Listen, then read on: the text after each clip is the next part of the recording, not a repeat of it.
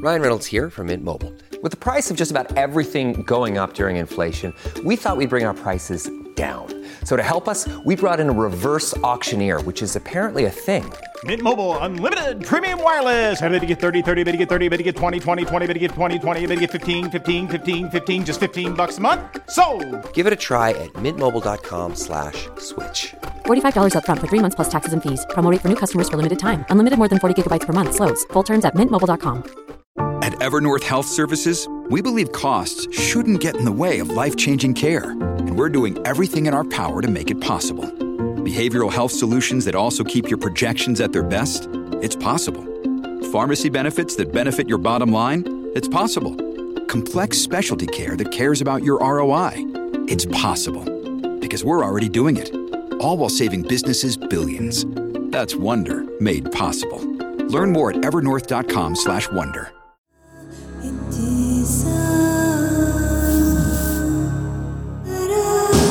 This is True Crime Psychology and Personality, where we discuss the pathology behind some of the most horrific crimes and those who committed them from a scientifically informed perspective.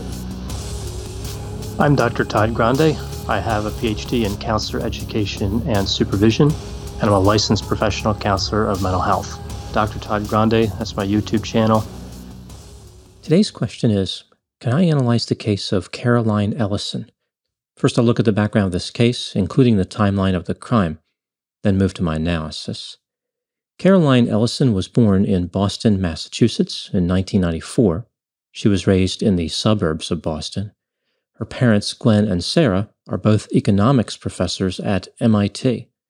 Caroline has 2 younger sisters.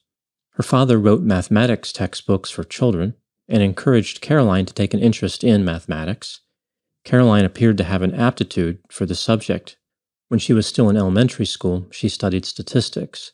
Caroline performed very well in a variety of math competitions, including serving as the captain of a math league at her high school. Caroline graduated from high school in 2012 and attended Stanford University. In 2013, 2014, and 2015, she placed in the top 500 students in a prestigious math competition. Caroline became interested in a philosophy called effective altruism.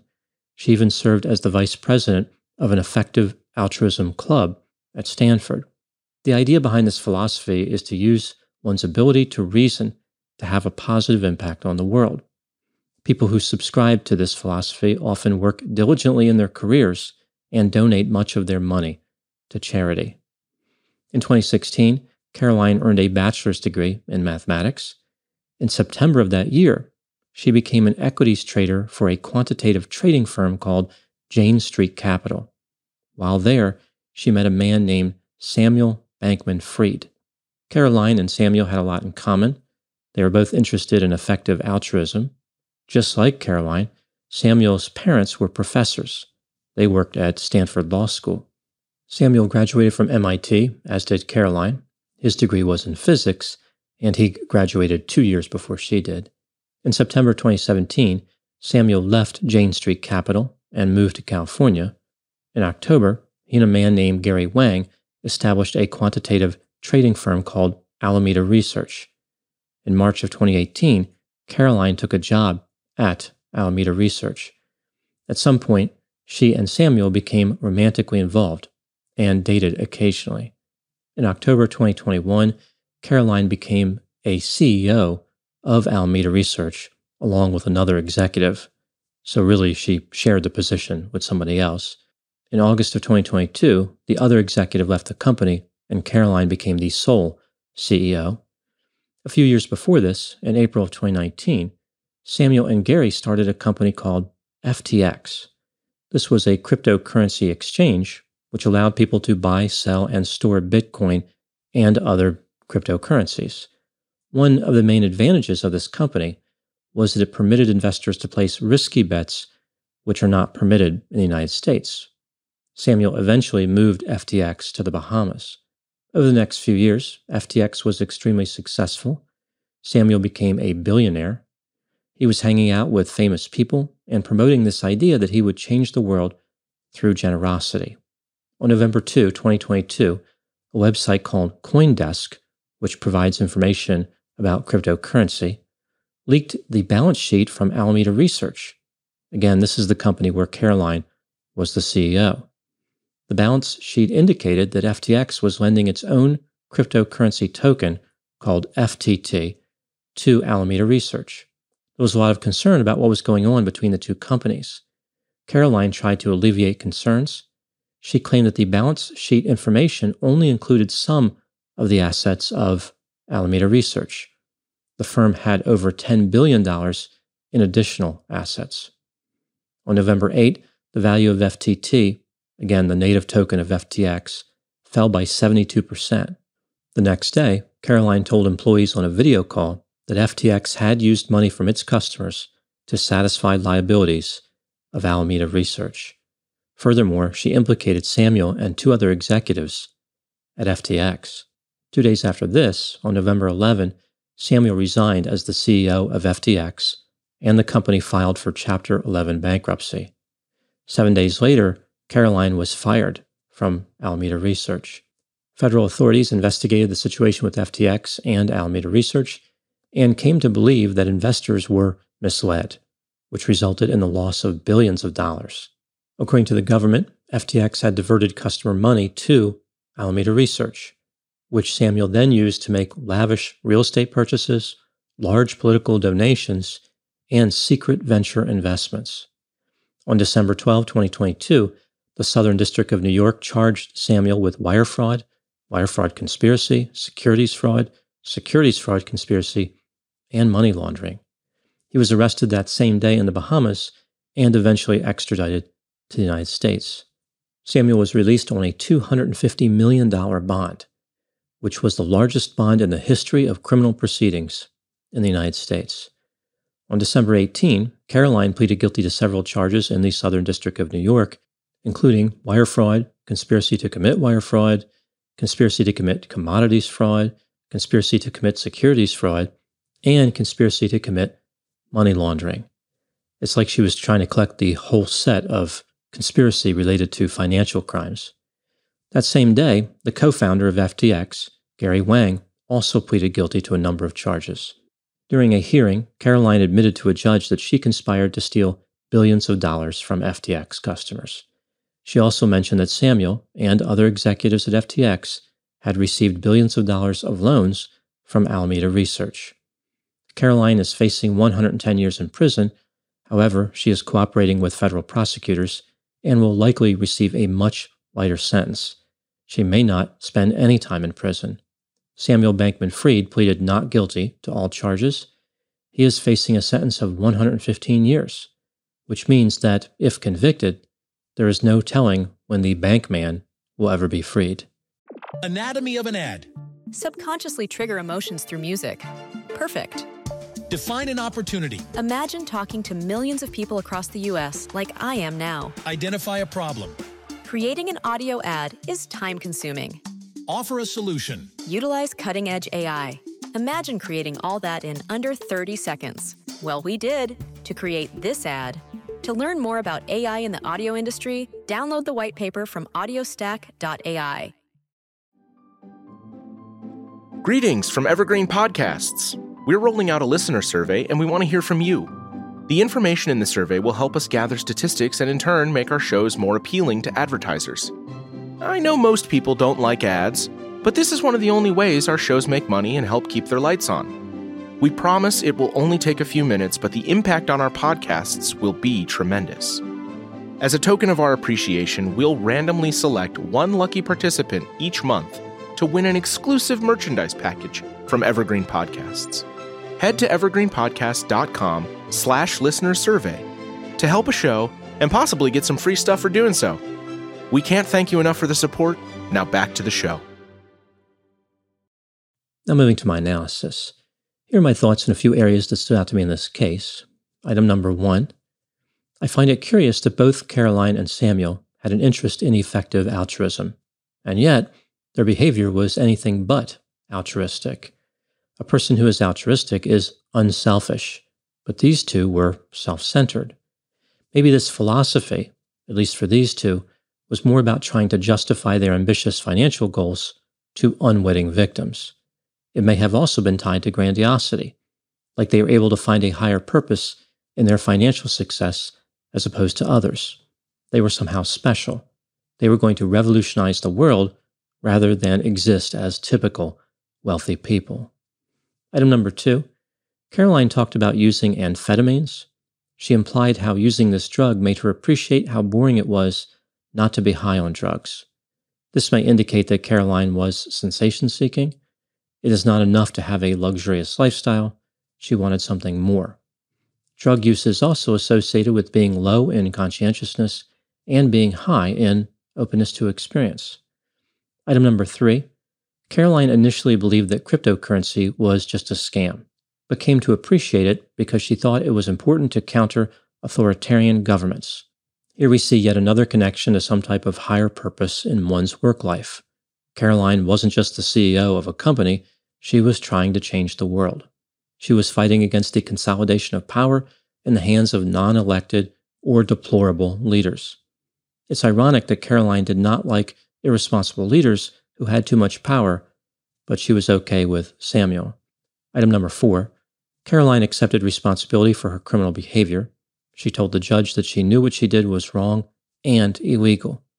There is no way to know if this acceptance represents true remorse or simply another shrewd mathematical calculation. Maybe Caroline simply made it to the federal prosecutors before Samuel did, like she beat him to the punch. Now Caroline might not go to prison at all, and Samuel has no choice but to maintain his innocence. It's good to see that Caroline was making the most of those math skills. Item number 5, both Caroline and Samuel may have low conscientiousness. They were not cautious or responsible. Samuel admitted that he was a poor manager, although this was in the context of explaining how he wasn't guilty, like he was just a poor manager and not a criminal. A person can be both a poor manager and a criminal at the same time. Some of the practices at FTX appear to indicate some level of disorganization. For example, employee expenses were approved with emojis, and the company managed its accounting with QuickBooks. Typically, this product is not used by large companies. Item number 6, both Caroline and Samuel appear to be mathematical geniuses. Considering Caroline pleaded guilty to serious crimes, and the government alleges that Samuel is guilty as well, what does that say about the nature of being a mathematical genius? Is this somehow tied to criminality? The research tells us that there is no association between being a mathematical genius and antisocial behavior. An astonishing aptitude for mathematics, however, is associated with the personality trait openness to experience, which brings me to item number 7. Openness to experience is the only personality trait connected to the construct of mathematical genius, or for that matter, any type of genius. Openness to experience is a trait comprising several characteristics. For example, fantasy proneness, tolerance for ambiguity, flexible thinking, responsiveness to art and beauty, rich and deep emotional reactions, intellectual curiosity, being socially and politically liberal, and a tendency to adopt new ways of doing things. Levels of openness to experience tend to peak in a person's 20s and then decline slightly as someone enters their 30s. After this, the trait remains stable for the remainder of adulthood. Certain facets of openness to experience, such as appreciating beauty and being intellectually curious, do not decline with age. These two facets are often elevated in people classified as geniuses. Openness to experience also facilitates divergent thinking, that is, the ability to generate multiple solutions to a problem. Divergent thinking is not associated with any other personality trait, only to openness to experience. I think what may have happened here in the case of Caroline and Samuel is that their openness to experience worked against them in a few ways. It combined with other traits like low conscientiousness and led to problems. A few examples: their appreciation for art and beauty led them to obtain objects that were elegant and expensive. Their divergent thinking led them to generate too many solutions to problems. One solution, which would have been discounted by most people, was defrauding investors out of billions of dollars.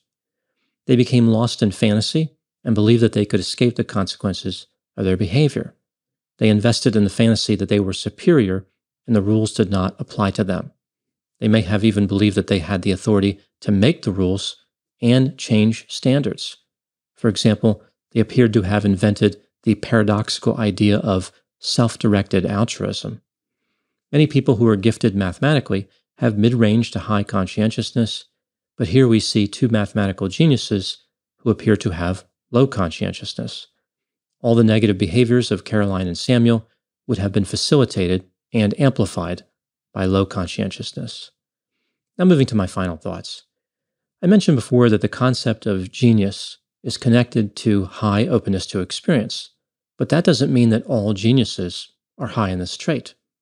One notable low openness to experience genius was Henry Ford, the founder of the Ford Motor Company, who revolutionized the transportation industry. Henry Ford was traditional. For example, he idealized the past. He was not a fan of new ideas.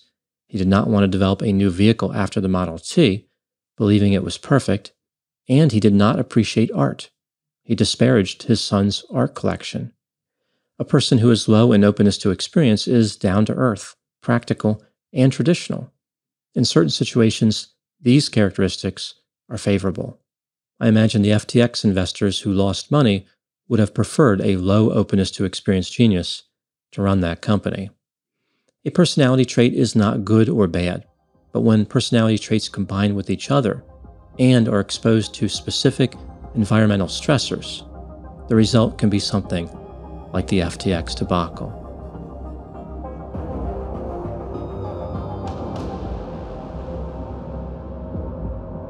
This has been True Crime Psychology and Personality from Ars Longa Media. This content is for educational and entertainment purposes only. Ars Longa Vita Brevis.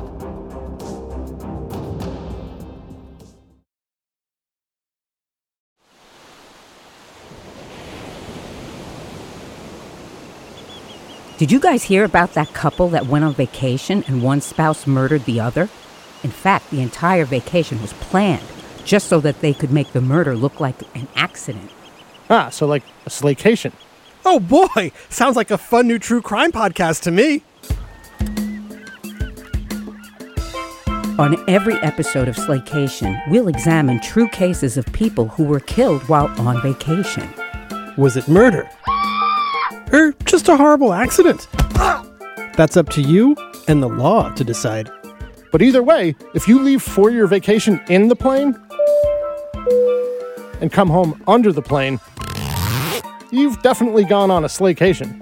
Join us every week for a fascinating new episode. 911, what's your emergency? But make sure to pack your body bags, because getting away can be murder. This is Slaycation.